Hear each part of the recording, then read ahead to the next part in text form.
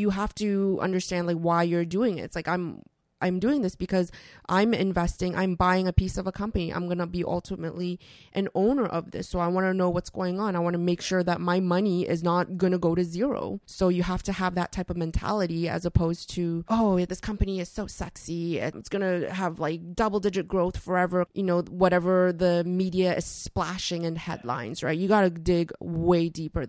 Look for the risks. What is your downside? What is the worst case scenario? Everything else is a bonus. No one ever worries about whether a stock is going to do well. You worry if it's going to do poorly. Yeah. Oh, I'm worried it's going to go up 50%. No one worries about that, right? It's, oh, shoot, I'm worried that they're going to, lose sales, lose market share, and my money's going to go down, right? That's what you have to mitigate your risks and know what you're in for.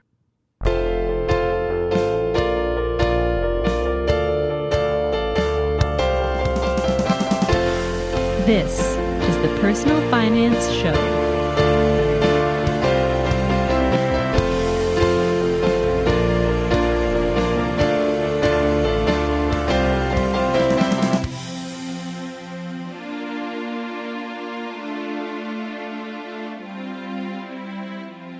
Hi, I'm Bo Humphreys, and this is the Personal Finance Show.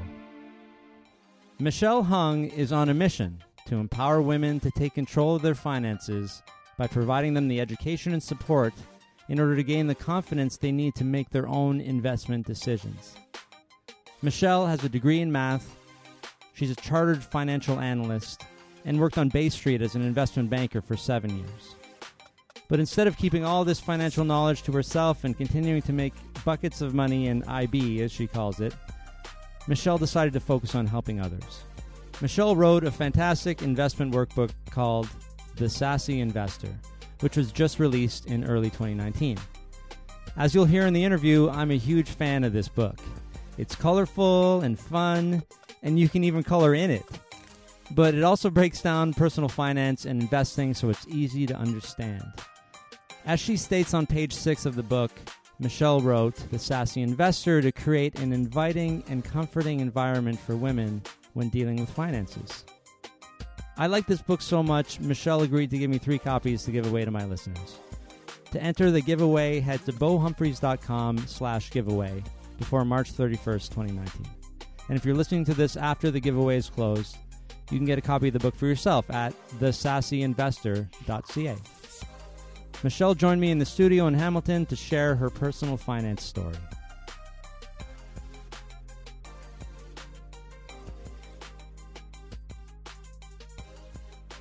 Immigrants to Canada. I was born in Vancouver, and then we moved to Toronto when I was really, really young. So they just, worked their way up. We never talked openly about it. Okay. But we were very frugal. I was very fortunate. So you could feel that influence from them? You kind of knew that, frugality is important in life? Yeah, it was very important to live within your means. And, a lot of times where I wanted something like a toy, mom would say no, just outright no, didn't give me a reason. She'll just give me those strict Asian tiger mom eyes and be like, no. And then I would not even question her. But of course, Christmas came around, we would get one toy, and I felt very blessed, and looking back, obviously very lucky to be able to have that type of life. It's really interesting though. A lot of kids are, especially these days, are just not used to hearing no. And so you had a little bit of no from the beginning there. Exactly. Right? Yeah. So it got you used to, if you hear no so you're not maybe so afraid of somebody saying no to you, or you don't know, what to do with that. Exactly. I don't kick and scream. There was none of that. Yeah, okay. And I'm watching my little cousins grow up, and the Christmases are crazy. They have their own sections when it comes to Christmas gifts, Isn't that section. Nuts? Yeah. Yeah. So, and I'm like, you guys are so lucky, but hey, that's, I guess, a product of having so many aunts, right? It's not like we're 65 years old or anything. I feel like we just went through this sort of. Well, how old are you? I'm 34. 34, and I'm 38. So we're sort of the same generation. You're much more of a millennial yes. Than I am now. So 34, what year are we in? So that's 1984? Yes, that's correct. Okay. So that's center of millennial Yes, exactly. The mid, category. yeah. You're like the cusp. Right, yeah, I'm. You're on the Yeah, edge, I'm. yeah. Oh, thank you. That's what I like to say. Some people will push me into the Gen X, but I guess I'm an Xennial, which is sort of that's the cusp, right, Yes. between Gen X and Mhm. millennial.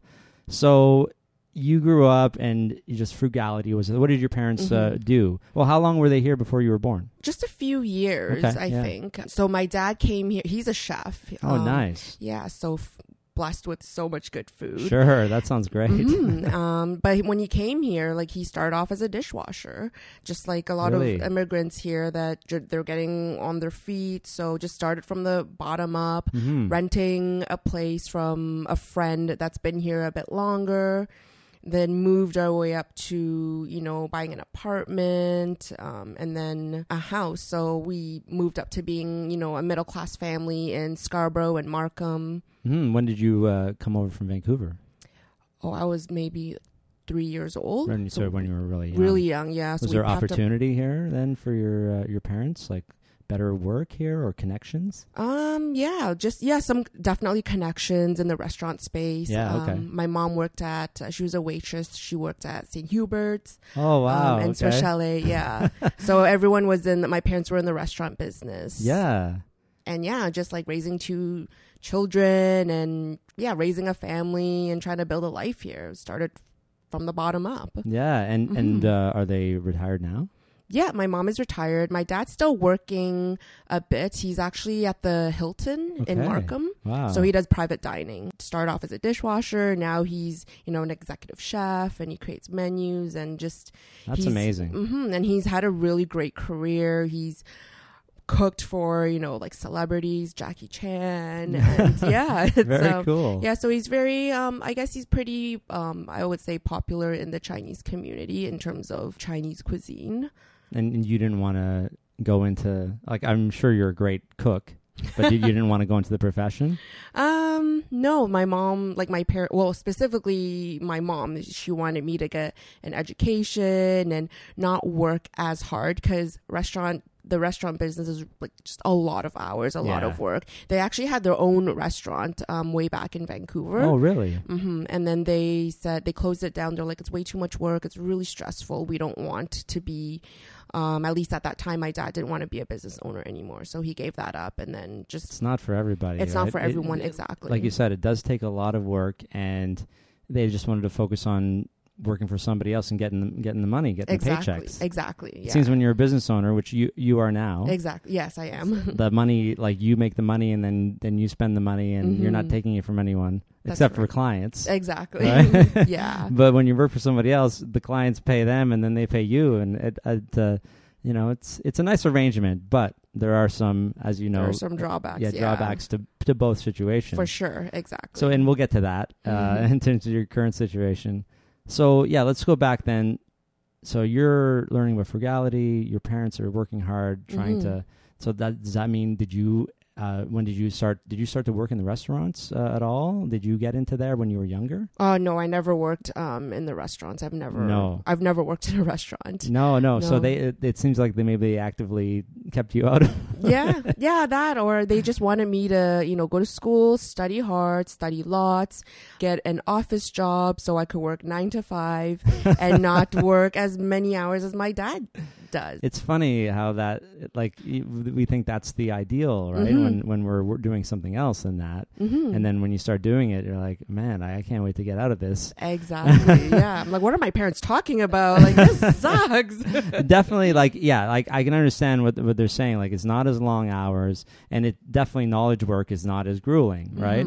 It's taxing in the brain. It can be stressful, but it's not. You're not on your feet, for 12 hours or whatever shifts that they would do. Yeah.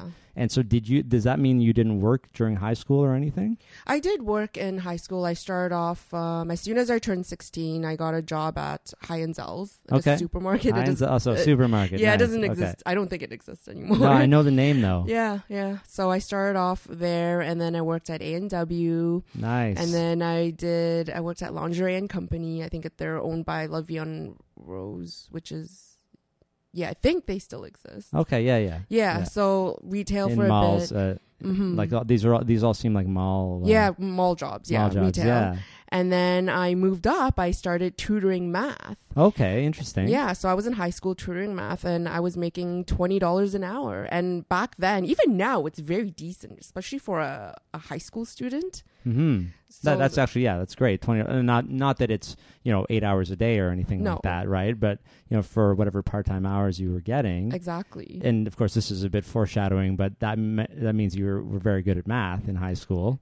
Yes, yes, I was good at math. And we will get to that in a sec. Mm-hmm. So you're making money for what in high school? Like what are you using this money for that you're getting from these jobs? Just for fun. Yeah. I wanted to, buy clothes and go out, and that's it. There wasn't really a particular reason except for, hey, I want to be an adult and work and make money. Yeah, that's right. Because before that, just for a little bit, I didn't start getting an allowance until I was in grade 9, so 14. Oh, really? So that late? Yeah. Yeah, so my mom gave me, I think maybe $10 a week, and she's like, here's your lunch money. And $10 a week, it went a long way because food was pretty cheap back then. I'd buy Really? like a patty for $1 or even sure. like some fries so you for $2. could get a lunch. Toonie Tuesday, did you have that? Yeah, Toonie Tuesdays, yeah. Is that KFC? Yeah, my high school was right next to Markville Of course. Mall. Yeah. I don't know why that's a thing, but wow, it's so ubiquitous. Yeah, exactly. So you're actually able to make do with that $5 or $10, but Yeah. not for a while, not forever. No, not forever. But I was really good at saving. I didn't buy lunch every day. It was, Okay. I just didn't want to eat cafeteria food every day. So I would bring my own lunch. And then before I knew it, I've saved enough, like a month goes by and I'll check my little pouch and be like, oh, cool, I have $40. I can go out and go eat at a restaurant with my friends or go watch a movie. Nice. So this natural frugality, which you seem to have inherited, Yeah. it was working out for you. And then you're like, well, I want to buy this thing. And of course, mom and dad would probably say, no, you can't have that thing. Or you can have one of the things. And you're like, I want more things. So you go and work for yourself. Yeah. I mean, they weren't, for other bigger ticket items like back to school shopping, my Sure. mom would go shopping with me, right? But for the most part, I never really had to ask for money throughout school. I was a very busy kid. I was in a lot of extracurricular activities, so I wasn't really sitting around, I'm bored, I'm gonna go to the mall and buy things. No, my life was never, growing up like as a high school student, I was never like that. I've always had something to do, so which kept me out of trouble. But two, like, just it's good for, development, not going to the mall and spending money or buying coffee and just spending, period. Right? Yeah, that's a really good point, because a lot of people who are like, the money just disappears. I feel like the people who just have money and it stays in savings and they're like, yeah, money's just there. It's because they don't have time to spend it, right? Exactly. Or waste it. Or the things that they're doing to keep busy are actually making the money as well. Exactly. In some way or another, Yeah. right? Or furthering their skills or future career or education. And so you ended up getting you went for a degree in math? Yes, that's correct. Yeah. At Waterloo, so you love yes. math so much. Now this isn't like, if you go for a degree in math, this becomes way different than the math that we learned in high school, right? Like this is fundamental, like stuff that like practical examples don't really apply here, right? No, it was like 95% of the stuff I learned, like all the math stuff I learned, does not apply. Yeah. Ever. It's a lot of theory. Isn't that crazy? Yeah, it's crazy. It's just, But you liked it. I did not like it. Oh, you didn't like? Oh, okay. So I actually almost dropped out of my math program. Oh, really? Yeah, first year because I was struggling. Yeah. In high school, it was easy. And then it was a huge change. During first year, I'm like, oh, I'm almost failing. I'm going to be put on probation. I don't like it. It's hard. Wow. And then I just got my act together. I stuck around, and mainly because, and I thought about switching schools, going to York or something and doing like a business, getting a business degree. Yeah. But then it was really like I was way too lazy to do the paperwork and transfer. I already moved to Waterloo. So I was like, all right, I'll just stick around and study better, study smarter, get help, and just work harder, put in more hours. So And for something like math, like is it really just, is it memorization and just understand, like really working on the concepts until you understand them sort of thing? Yeah, it's a lot of practice, and Yeah. mainly it's understanding it, because I found that a lot of the profs, they're PhD people, they're researchers, everything's intuitive for them. And I remember one prof saying, "Oh, intuitively," like he would say that all the time. I'm like, "It's not intuitive. Are you crazy? Like, I'm 19 years Can't old. just throw that word around." Exactly. Yeah. So it just, and that's the big disconnect between, I guess, people that are profs that are teaching this type of material, and then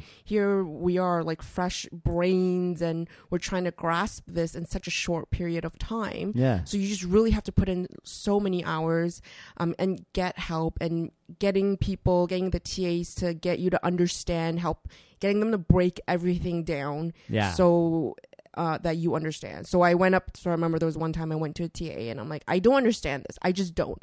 And then I got him he's like, "Okay, here's a circle." And then he drew something. I'm like, "Okay, now I get it."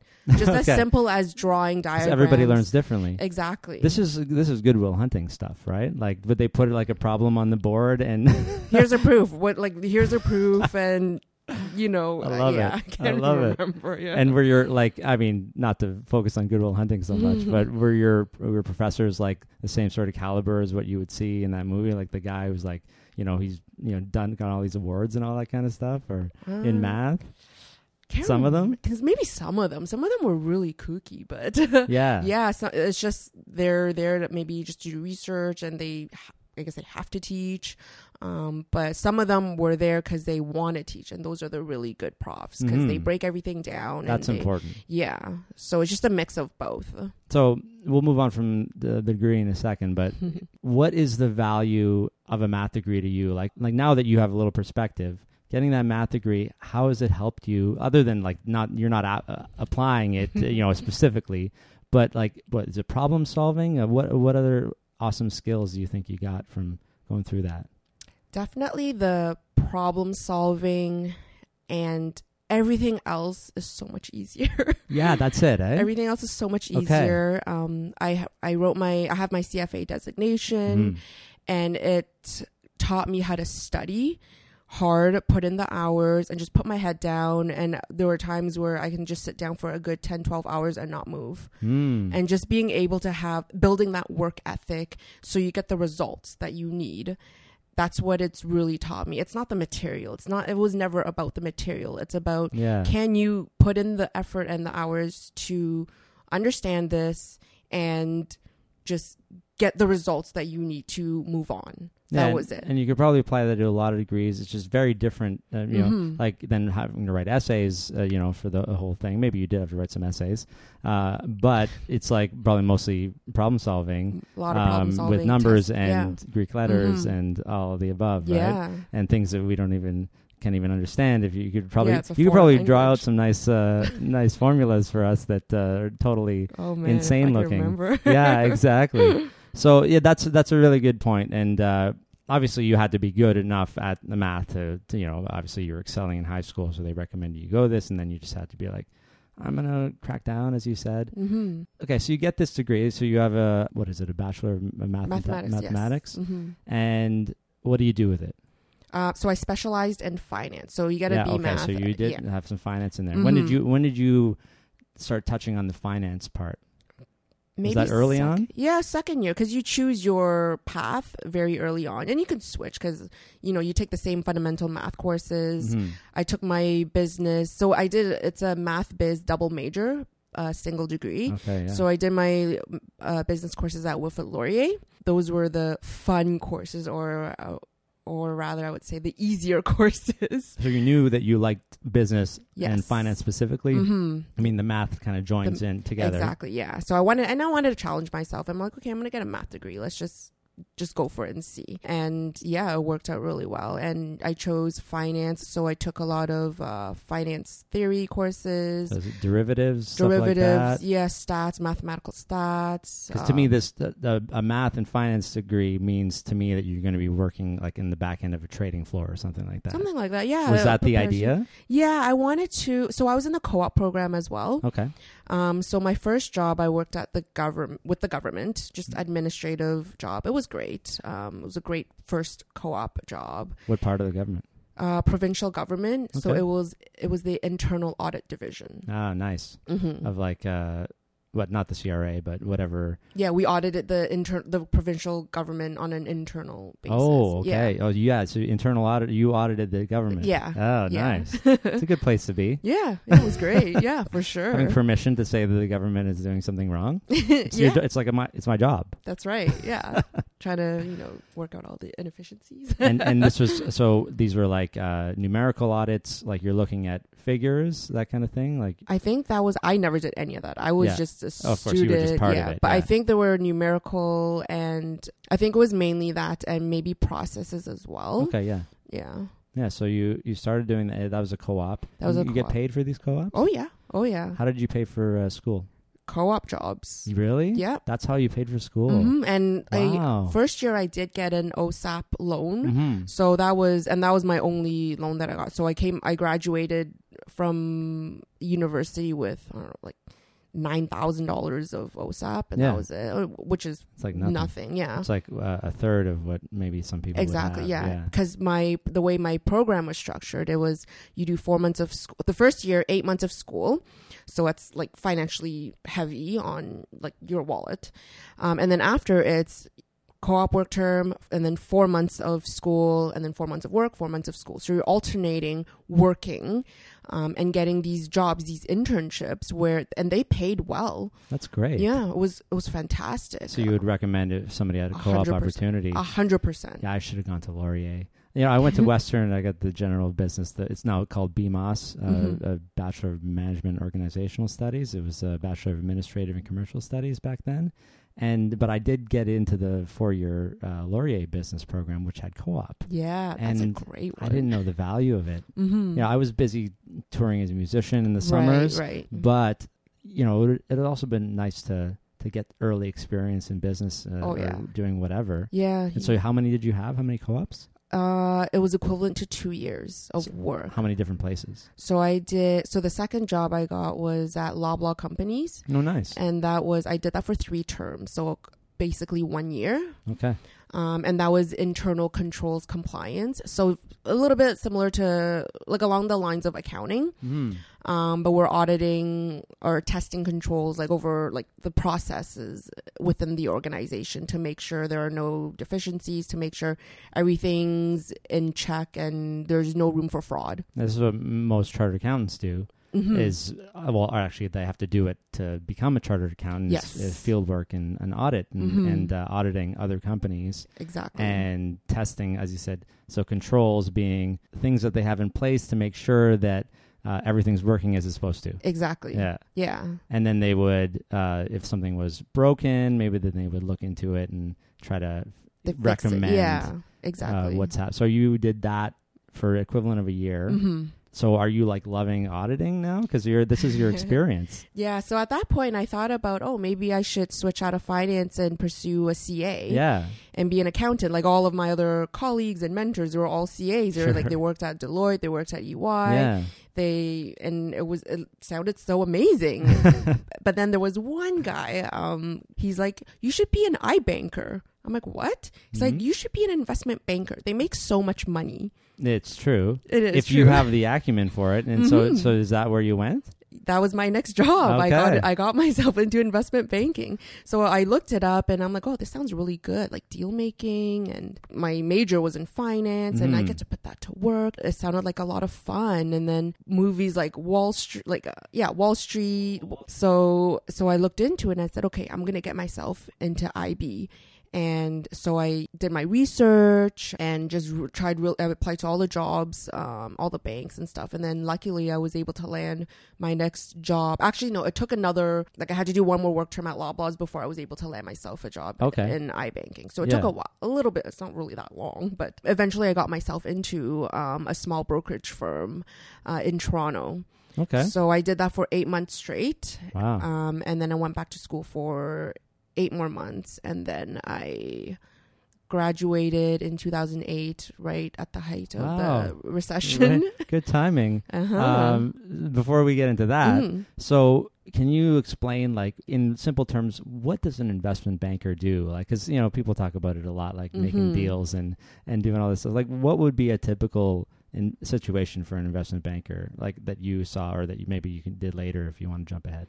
So what investment banking entails is we help companies raise money in the capital markets. Okay. We help public companies raise money just to expand their businesses, to grow, or private companies go public so they have access to capital. So that capital is money. Yes. So companies need money so that they can spend it on things. To I'm just grow, going to yeah. break it down to like 5-year-old level. To get that money, they could go to a regular bank and borrow the money. Yes. Or they could issue shares, Yes. or look for private investors who have a lot of money, and the investment bankers will either, were you working for a bank? No, a small brokerage. So we broker the transaction. Does a broker have money? No, our job is to find the money. You're So the we're the connector. we're the connector, Okay, the yeah. middleman, middle person in bridging the investors, people that have money, and then the companies that need the money. So our job is to help the company be, marketable. So Yep. we help them with their pitch decks, their presentations, and be like, this is what investors are looking for. Make sure you have these in line. Sure. All the questions that they're going to ask, make sure you have these ready. Okay. And then in terms of working with the investors, we ask them, what are you looking for? What do you want? So then we'll bring them companies that they're interested in. Okay. So it's like a sales sort of job, Very and salesy, relationship management thing, and also understanding numbers. Yes. Enough, which is your expertise, which is why you had value there, right? But also did you know at this point, you did a lot of retail jobs. You can work with people. You know that you're good at, sort of connecting and managing people at this point. Yeah. I wanted to learn. It's a good balance between working with people, relationship management, and just sitting in front of a computer and working with numbers. Yeah, That's what I exactly. wanted. It was a good balance. It wasn't too heavy on either side. Yeah, so it wasn't just doing straight math Exactly, calculations in the back end, which you probably could have ended up getting a job. I could have. Like that. Okay, so you finished school. Did you end up going back to that brokerage? I did after about almost a year after I graduated. Oh, what did you because do during that year? I was unemployed. Okay. Okay, so back to 2000, it's 2008. 2008. Yay. Yeah, I was like, Jobs for everyone. Yes. No. No, not really. Actually, it was good. It was nice to have that break because I was able to work on selling the house that I bought. Okay. In Waterloo. So now let's step back then. Okay. So how did you get money to buy a house this is during school? Yes. So I read an article somewhere, little piece about, this parent helped their kid buy a house in university. Yeah, there's a lot of articles about that, but at that time. At that time, yes. Because you houses, listened. Yes. I'm like, and I made this I pitched it to my parents. I was like, look, I could do this. I could rent it out. I don't have to pay anyone rent. And, it can actually be manageable and we can make money. And you'll be there for at least 4 years. Exactly. Right? Yeah. So, your parents bought this? Well, yeah. We'll then have all the cash, but we leveraged our house in Markham with the equity. So it was an equity line of credit off our current house that we were living in, and we used that as a down payment. And if I can remember, I think the house cost $160,000 at that time. In total? Yeah, in total. Wow. Yeah, and that is unheard of now. Unheard of, yeah. Yeah, we can't get that Wow. ever again here. Well, how big was it? It was a 3-bedroom, 3-washroom townhouse. Wow. So you're in one and you rent out 2 others? In one room. One Yeah, bedroom? and the basement. There was a basement. So you lived in it, though? I lived in it, yeah, for the for a year. And then my boyfriend at the time, he did the same thing. He bought a house. Oh, he did it too? He did it too, yeah. And then I moved in with him, so I was able to rent out my whole house. So wow. So you have an income property while you're in school. Yeah. Now, of course, your parents contributed. They helped, So how much did you have to put down? Like 20%? We put down 50% because the house, because we got like $80,000 line of credit. We just put that towards the mortgage, and then $80,000 mortgage. And I suppose the risk is very low in this kind of situation because you would have been living there no matter. And you would have had to been paying rent, which is probably equivalent to the mortgage payments anyhow. Right? Exactly. It was profitable. It was easy to manage, and And I was working co-op, so I had some income. But what about, you said home equity line of credit? And I had to pay the interest on that. Yeah, okay. So the rent from the house was able to pay that, plus whatever remaining, $80,000 mortgage. Plus the condo fees, plus whatever utilities. And so that all covered up. Yeah. That wasn't stressful. You did all the numbers. I did all the numbers. Was it stressful? Yes, it was stressful. Yeah. Yeah, it was, it's labor intensive, right? Sure. You have to get people. It's a job. Yeah, I had to hustle and find students. And it was getting competitive because at that time, there were builders that were coming in. They were buying up like duplexes, or they were building places. Okay, and maybe cheaper places. Yeah, cheaper places. The downside was my place was a little bit further out from the university. Yeah.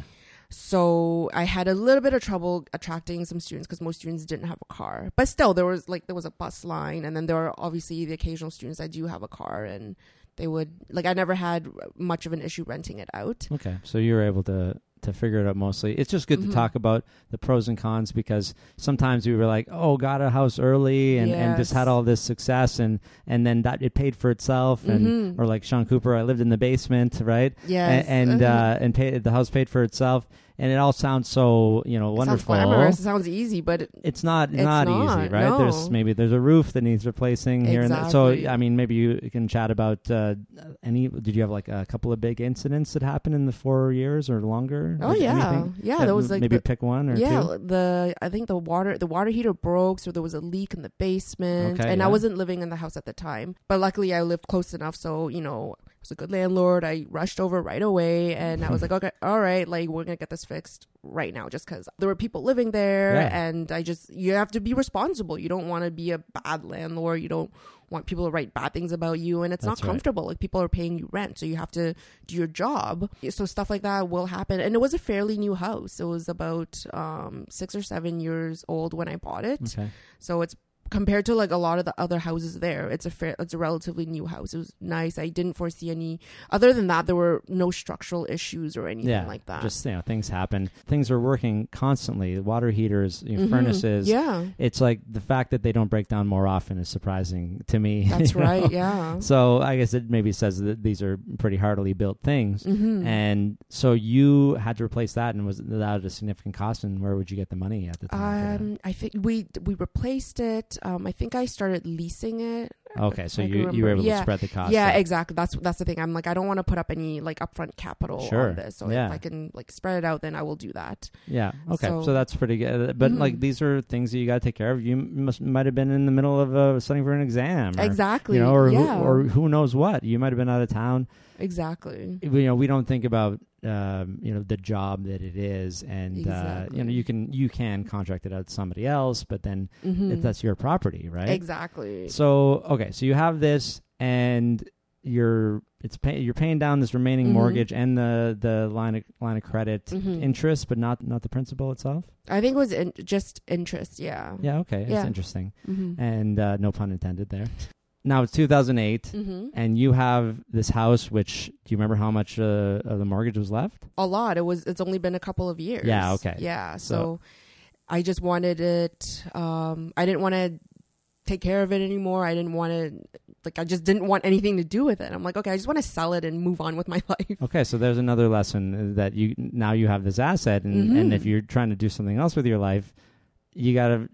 Exactly. I don't want to drive. Yeah, I don't want to drive back and forth, and then have to find students every year or every term. Yeah, I just didn't want to have that anymore. And the real estate market back then was certainly nothing like how it is now. Right? Oh wow. So you bought it in what, 2004? 2005 or 6. Okay, 5 or 6. Yeah. And now 2008. Yeah. And you want to sell it during a financial crisis. Yeah, exactly. It was right before, and I oh my God. Yeah, and I got rid of it right before the market dipped a bit. Okay. At that point, so I was very lucky. Wow. I had one offer and I took it. Okay. One offer, imagine that. Yeah, in Ontario, yeah. I know it's a totally different world these days, but okay, so 2008, so you got rid of that, able to pay back the line of credit. Yep, everything's And paid off. Yep, what, bank some money? make a little bit of money. Yeah, A little bit, yeah. yeah. That becomes savings for you or for your parents, or what happens to that money? Actually, I gave it to my parents because at that time Nice. my dad wasn't working either. Okay. So it's like, here, I'm not gonna just take it. I don't. Well, I don't need it. I'm You a have student. earning potential. I have earning Yeah. potential, even though I was unemployed. But then my dad also wasn't working. My mom wasn't working. So it's like, all right, well, here you go. Obviously it's the right thing to do. That's and cool. Yeah. How are you paying for your living expenses? Working other jobs? Yeah, so I started racking up some debt because I wasn't working. And even though like I made some money off the house, I still gave the money to my parents because I was like, I can manage this. It's fine, right? This is credit card debt? Credit card debt. Okay. Because when I started working my co-op jobs, I started getting credit cards. Yes. Yep. You are employed now. Exactly. And so you're getting a credit score. I was a big girl. I was like, here I am adulting. Here are credit cards. and I had to travel a bit for work as well. Okay.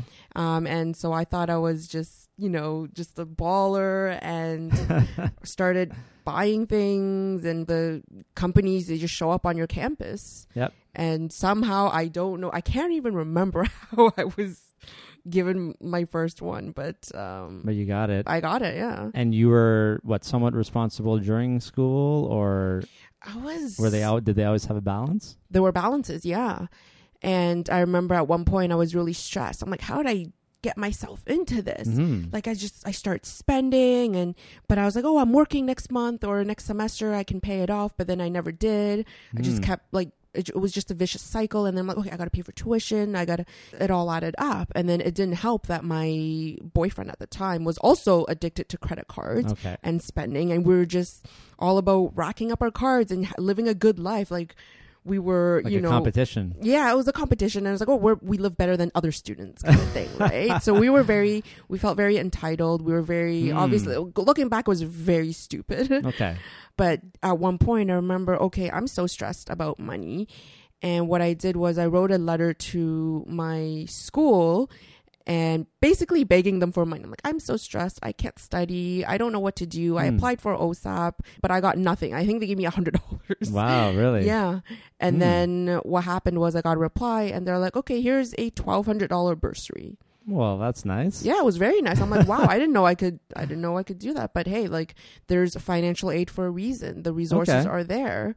And I was thrilled. It didn't obviously pay off my entire balance, but I was like, but it gave you a little push. Yeah, it was a nice push. So people can just do this. They can just write into or go to their financial aid office and have a conversation with someone. Say, I'm struggling a little bit with this and that. Okay, that's good to know. Yeah, exactly. And that's what I tell students. If you're really struggling, just ask your school. The schools have money, right? They have lots of money. Just you have to, if it takes writing a letter, sending in some proof, then do it. Obviously, it's worth it. So you are racking up credit card debt during this year and applying for jobs left and right. Yes. Applying to go back to this brokerage that because you had a good time there. Yeah. And I asked them, I'm like, hey, can I come back and work? And they're like, we'd love to have you, but there's just nothing. Business is so slow right now. Sure. Because they're a small brokerage, they have to manage their head count. Yeah.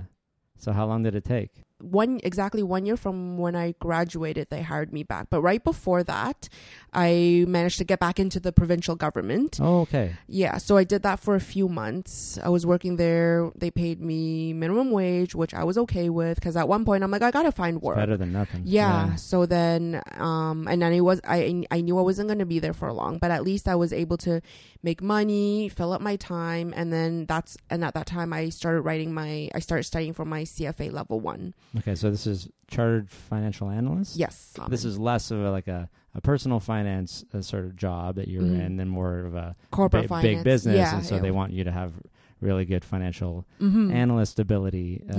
So for making the deals. That's right. Yeah. Okay, so you go back in there. And then where does that take you? Like how long do you stay, and are you making big deals? I was there for a good 6 years. 6 years. Yeah. Oh, okay. So yeah. I was like, all right, I'm in. I'm like a banker. I'm gonna do deals, and it was a nice ride. It was we were very resource focused.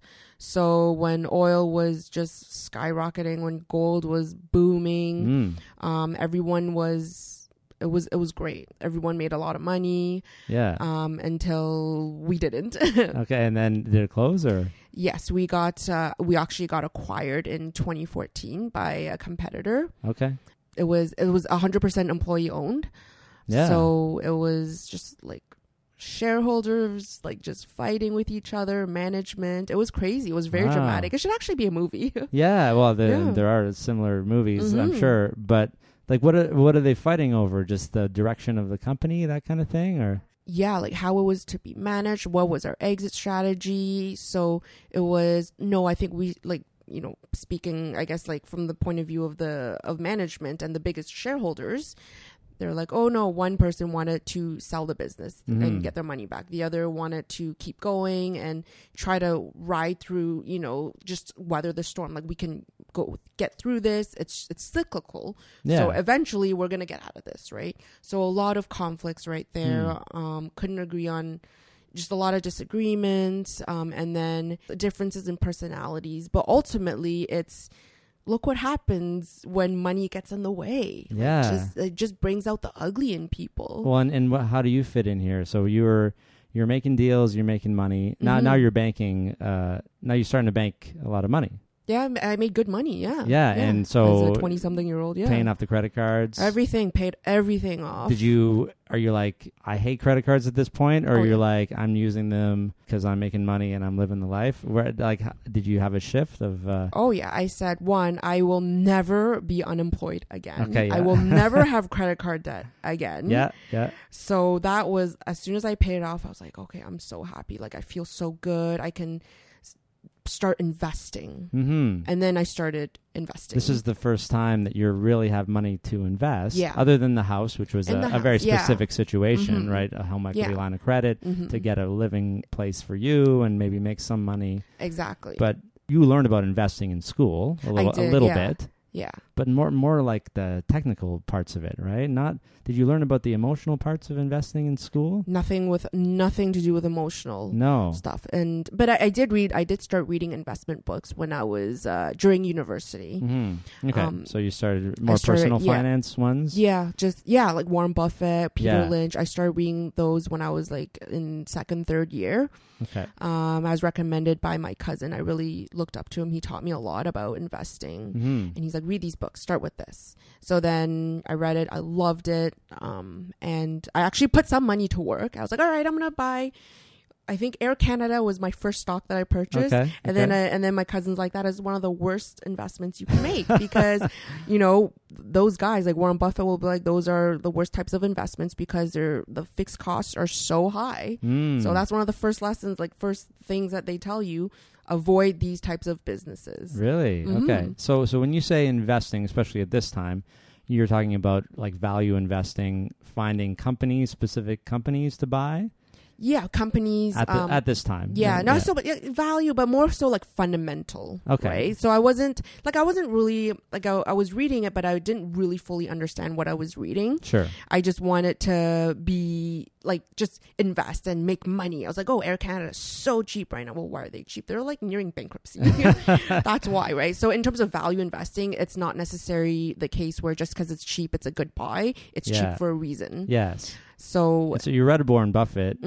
Like, what would be would have been a takeaway, or maybe a takeaway today from, say, his style, like that you've incorporated into what you do? Buy businesses that you understand. Buy businesses that have moats, like solid competitive advantages, and businesses that will be around in 20, 50 years. And how do you know that you're doing a lot of reading? Now, of course, you're you're pretty good at research at this point, right? I mean, you're looking into your chartered financial analyst, which means you're reading a lot, right? Yes. About the world, like a world economy, that kind of stuff too. Yeah, like business news, financial reports, annual reports, like analyzing companies, just digging deep into everything, like their business models, their financials, just so you're understanding it like a business inside out. Exactly. Before you decide to invest in them. Yes. Yeah. Yeah. So And- that's so if somebody has that mind or interest, right? Is it more about interest? If this stuff is interesting to you, then go for it and then you can understand it as you go. Yeah, you have to take an interest in it. It's not for everyone. Yeah. Because it's, you're sifting through like pages of annual reports and, like lawyers put these documents together, right? Yeah, They're yeah. not exactly, it's not exactly the most, the funnest thing to read, but you have to take an active interest in it, and you have to you have to understand like why you're doing it. It's like, I'm doing this because I'm investing, I'm buying a piece of a company. I'm going to be ultimately an owner of this. So I want to know what's going on. I want to make Yeah. sure that my money is not going to go to zero.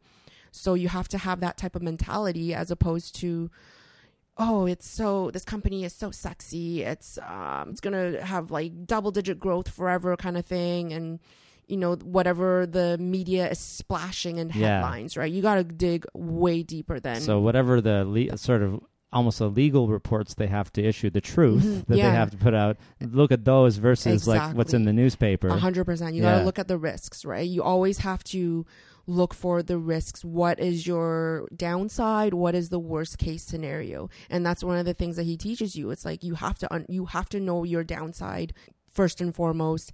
Everything else is a bonus. No one ever worries about whether a stock is going to do well. You worry if it's going to do poorly. Yeah. Right? You want to protect. I'm worried it's going to go up 50%. No one worries about that, right? It's, shoot, I'm worried that they're going to, lose sales, lose market share, and my money's going to like go down, right? That's what you have to mitigate your risks and know what you're in for. Yeah. So is this how you still invest today? For sure. Yeah. And so you just you build your own portfolio of like, do you specifically buy different kinds of companies, or you just buy companies that you know are, I guess, maybe currently are going to do well and currently undervalued? Is that the idea? Yeah. So I do pick my own stocks. When I started investing, it was I got into it in 2010 and 2010 when I started loading up on a lot of the U.S. stocks. Okay. At that time, the U.S. was starting to recover, so everything was still so cheap. Like that crash was a huge crash. It was just significant, and you could have bought anything. You would have made money. So it was like bargain basement prices absolutely for companies that are probably going to be around for decades to come. Yeah, and you have this opportunity to buy, and so you just do your research and you buy a whole bunch of them. Yeah. So like bank stocks. Canadian banks or U.S. banks? U.S. banks. U.S. banks, okay. The ones that survived. The ones that survive, yeah. The ones that have like a good footprint. The ones that are less pegged to, capital markets, because it's more volatile with like their derivatives trading and who knows what else they're doing, right? They're taking risks left and right. Like they're off balance sheet transactions. So, companies like Wells Fargo, they're more like consumer, like B2C. Those are the more stable types of banks. Yeah, okay. So like a lot of this is your education. First of all, your education, your degree, and then your experience working in a brokerage and then getting your CFA. This is where you got a lot of this ability to even understand all of this stuff that you're saying, right? And reading, reading. Can I just go and figure this stuff out? Like if I... I have to have the interest, right? You have to have interest. You have to have interest if you first. have interest, Okay, let's say I have interest, but I know nothing about finance. Can you teach me? Is that what you're doing lately? Yeah. Well, first I actually started, I wanted to teach people how to pick stocks. Oh, so that was the first thing. That was initial. Okay, wait, so let's, so the company goes, under acquired, and then you leave or you get I got laid off. Yeah. And is that when you decide what you want to do, or you're just thinking about what you're going to do next? Oh, I took some time off. That's for sure. Yeah, I took time off. So how can you take time off? You can afford it at this point? At that point, I could afford. Yeah, I negotiated my severance. Nice. I had a nice 6-figure portfolio by then. Okay. And I'm like, okay, I have options. What do? I could do literally whatever I want. This is right. 4 years ago? 4 years. Yes, that's right. 4 years ago, 2014. Yeah. 2014. Okay. Yeah. So you take time off. You're looking, so you're thinking about what you want to do, and I want to teach people the stuff that I know. Exactly. So yeah, I thought I wanted to get back into banking, and then I did get a gig in venture capital. So that was like a 4-month contract that I did. Very similar to what you were doing at a brokerage, like helping people connect people with other people to invest in? More so, I was on the investor side. So Okay. venture capital, this company, they had the money, so they were picking companies to invest in. Great. So you're just one side of what you would Exactly. have been doing. Yeah. Okay. So it was a good side. It was the fun side. Also, but you got the buckets of money. Yeah. And, where to put them? Similar things. We had to dig into companies, look Sure. at their financials and their business models, and be like, should we be putting money into this? Okay. So you did that for a little bit. So I did that for a little bit, and then after I said, okay, I was done with the job. I was going through the interviewing process, and I said, okay, I'm done with this. I don't want to do this anymore. I've always wanted my own business. Mhm. I figured, I've learned so many things on Bay Street working in finance. People need to know what's up. Yeah, right? There's so much that people need to know. There's a lot of stuff that goes on, and I wanted to share the knowledge. Well, it's nice of you because a lot of people want to keep it to themselves and just get richer. Exactly. Right? And that was the thing. I was like, I can share this, or I can just continue working in capital markets, drive on, make a great living, and that's it. But then I said, okay, well, how can I help people? I just want to help people. And one of the most common questions I've always been asked was, what should I invest in? Yeah. So then generally, exactly. So I was like, okay, well, people want to know what to invest in. All right, I'll start showing them. So I was like, all right, well, I pick my own stocks, so I'll teach them how I think and how I pick my own stocks. And then I quickly realized, okay, most people should not be picking their own stocks. Okay, good. Because as I was writing this, writing the chapters and the content, I'm like, okay, how am I going to break this down for them? Because I wanted them to understand it as well. So it's a bit challenging. But then I also realized, will people put effort into this? Will they invest the time? So this is an online course at the time? At the time, it was just a book. I was just typing it out. So you're starting your book. This is the famous book that I love this book. It's so colorful and it's got great illustrations, and it's just really kind of easy to look at and read. But it doesn't. Well, at the time of the airing, it should exist, right? Yes, exactly. And we'll talk about it at the end, and maybe we'll give some away. So this is the beginnings of your book. You knew you wanted to write a book? At that time, I'm like, okay, I'll just write a book. I mean, I did math. I didn't know writing in school, right? But this is a different kind of book, though. It's not, you yeah. know. It's not it's a little bit larger, which I like. And a lot of illustrations. And would you describe it as a workbook? Is that how you... Yeah, I like to describe it. Yeah, a workbook. Yeah, because you want people to write all over it. Write in it, color in it. Coloring reduces I love anxiety. all of the things that you can color. Like just while you're looking at something, you just color in the thing. Exactly, draw in it. Yeah, it makes it your own, right? For sure. The front page is colorful. That's your beginning, but on the inside, is it all black and white? There's some black and white. There are some colored illustrations. Okay, so there's a couple here and there, but mostly stuff that you can just get yourself a couple of markers and go to town on. Color in it if you feel like scribbling, right? Okay, well, you were talking to people and they're like, I don't want to pick my own stocks, or you realize they would be terrible at this. Is this your friends? Who are you finding is needing this at this time? Yeah, so at that time it was just my friends, right? My circle. A lot of them would just have money sitting in a savings account, and then I saw how busy their lives were, what they were doing, and then I said, okay, you are not going to invest time into this, and I wouldn't really trust you to pick your own stocks, especially if you're not going to put the time in. I see that you kind of have no interest in it. So at the bare minimum, what do you need to do? Yeah. Okay. So then my book took a detour and just went down that path and be like, what is the bare minimum you need to do? And that is, all right, just invest in index funds. Yeah. Diversified funds, and that's it. At the bare minimum, you make an average return. Yeah. There's nothing wrong with that. Something that will grow over time. Exactly. Nothing that's not, you're not going to make 20% in a year. Well, you might get 20% in 1 year, but the next year you might be minus 10%. So the idea is it'll mimic the market over 15, 20, 30 years. And it'll grow. Exactly. And versus sitting in a savings account. Exactly. And you will do just fine just by doing that. And if you're consistent, and that's it.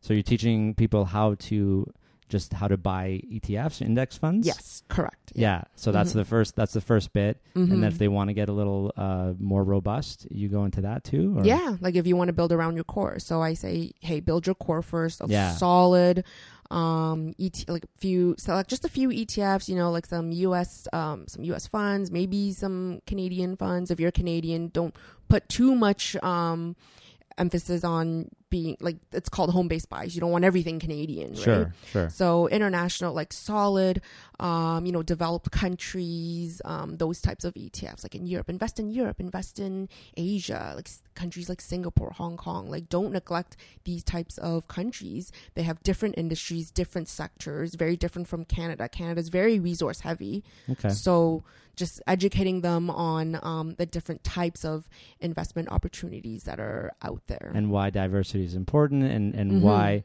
it's good. Like when something happens in the world economy, certain things will go up, certain things will go down. And so having a balance is just good for that. And not just within a country, within the world, and different currencies and all this kind of stuff are involved, I'm sure, in all these different things to make them all diversified and balanced. The book is done, basically.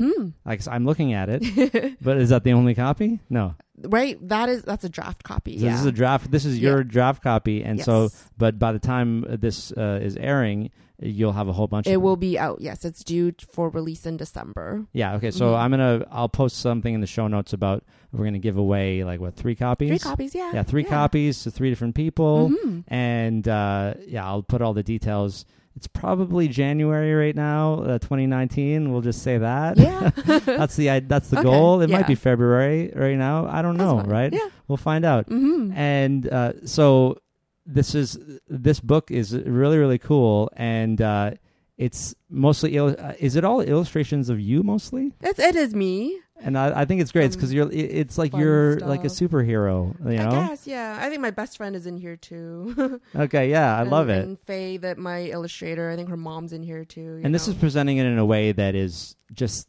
accessible to people and makes it more engaging. Was that your goal from the beginning? Yeah, very inviting, not intimidating, and definitely not boring. So I have this thing where life should not be boring. Like, the only thing that should be boring, maybe your core portfolio. Yeah, sure. Your stocks. Yeah, invest in boring but stocks. But you want the rest, you want investing to be a little more exciting. Exactly. And just the way it's presented. Because I've read a number of books, finance blogs, and I'm going through it. I'm like, wow, this is kind of boring. And if I find it boring, and I actually understand this stuff, I can't imagine anyone else. So that was my angle. I'm like, why does it have to be dry? So then I'm like, okay, well, and especially coming from, as a woman, and I understand how women think, and talking to all my friends, and they need, a lot of hand holding. So I created this book where it's very step by step, and a lot of people get very anxious around money. Yeah. So then there was this whole thing about, coloring books started surfacing, and people are coloring because it reduces the anxiety. So it's such a great thing. I love it. Yeah. So then I'm just going to blend everything in together. You can color, do your finances, but at the same time, you're going to learn about this stuff that would really help you out in life. This is about managing your life's resources, and this is about financial literacy. This is about, building your, financial wealth, building your future. Now, I saw a couple of your videos on YouTube, and you talked about how it's really important for women to take control of their financial situation. You want to talk a little bit more about that? Yeah, sure. Going through a job loss and being unemployed after school, it was just, it's hard. It's stressful. It can get depressing. So I stress the importance of always being prepared for when life happens. And I was also in a 12-year relationship. Okay. So that ended when I was around the same time I was laid off. So at that time, life hit me. Everything hit me at the same time. Yeah, sometimes that happens. Exactly. Right? When it rains, it pours. That's right. At the time, I was living in a condo downtown with my boyfriend, and it was, it was a messy breakup. And one of the things he tried to do was dangle that carrot in front of me and be like, "Hey, you never have to work again if you stick around." And and then I was like, I'm not going to say anything about that. But yeah, it was just these things. And then, as I was recovering, as I was healing, and I'm going on forums and reading about, relationships and, what people go through. And, I came across a forum where I was reading about these women that were stuck in very abusive relationships, physically abusive relationships. And I'm like, and they had to, because they're like, I rely on my husband financially. I can't leave him because I have no money and he's the breadwinner. That's terrible. It's terrible. And I'm like, and my heart was breaking, and I'm like, this should not be the case. So you had a little bit of a taste of that from like this whole like, oh, I could be financially, free or exactly. no worries. But even though you know what you're doing, you can imagine, the not being able to go when you really, really want to. Exactly. Yeah. And that's what really breaks my heart when I see things like that. And that's why I stress, you have to be in control of your money. Everyone like guy or girl, anybody, like you have to have your own account. You have to be independent from your spouse when it comes to money, because it's not just about like, just in case there's a divorce. It's what if like your spouse gets hit by a bus or something, right? That's a really good point. Illness, anything. And I still hear about it nowadays where, I talk to women, they're like, oh, well, my husband's the CFO. Like, that's great until like, what if something happens, and knock on wood, it's just those things that life can hit you, and you don't want to be not prepared for it, right? At least the fundamentals, and that's what you're focusing on in terms of investing, right? Like, at least probably the first bit of the book is just getting into the basics, right? Personal finances, yeah. And even if you do that, like that's more than a lot of people have. But I like the idea that you can't rely. It's not because you're afraid, or you're worried that somebody's gonna leave or whatever.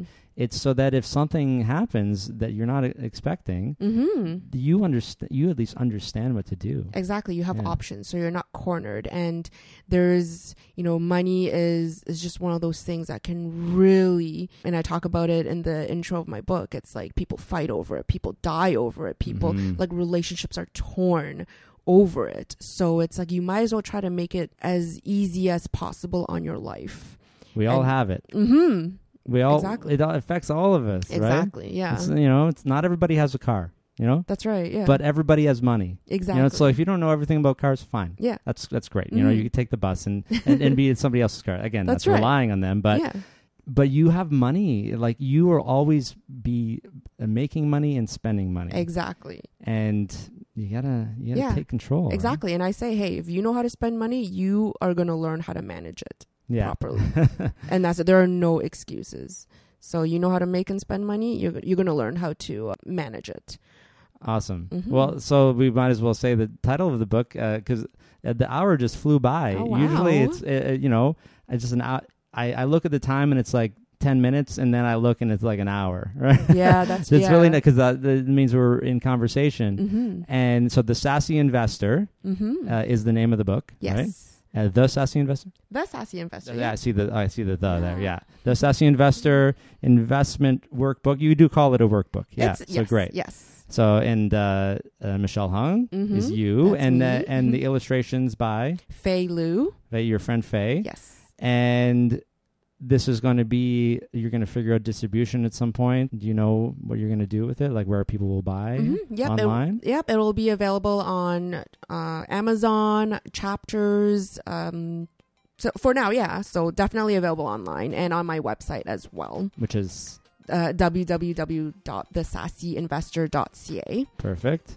Nice. Well, thanks so much for coming to the studio. It was really great, and thanks for stepping out of the IB world, as you call it, to share all this stuff and help people. For sure. Thank you so much for having me. This was so much fun. Obviously love sharing my story and any insights I can provide, anyone's life I can have a positive effect on. As I'm on a mission. I want to spread financial literacy and help as many people as possible. Perfect. So thesassyinvestor.ca, and people can contact you, and they can work with you if they want directly too, right? Not just the book, and you have other products too. Yeah, I have a membership site. Yeah, so you can join for $9 a month.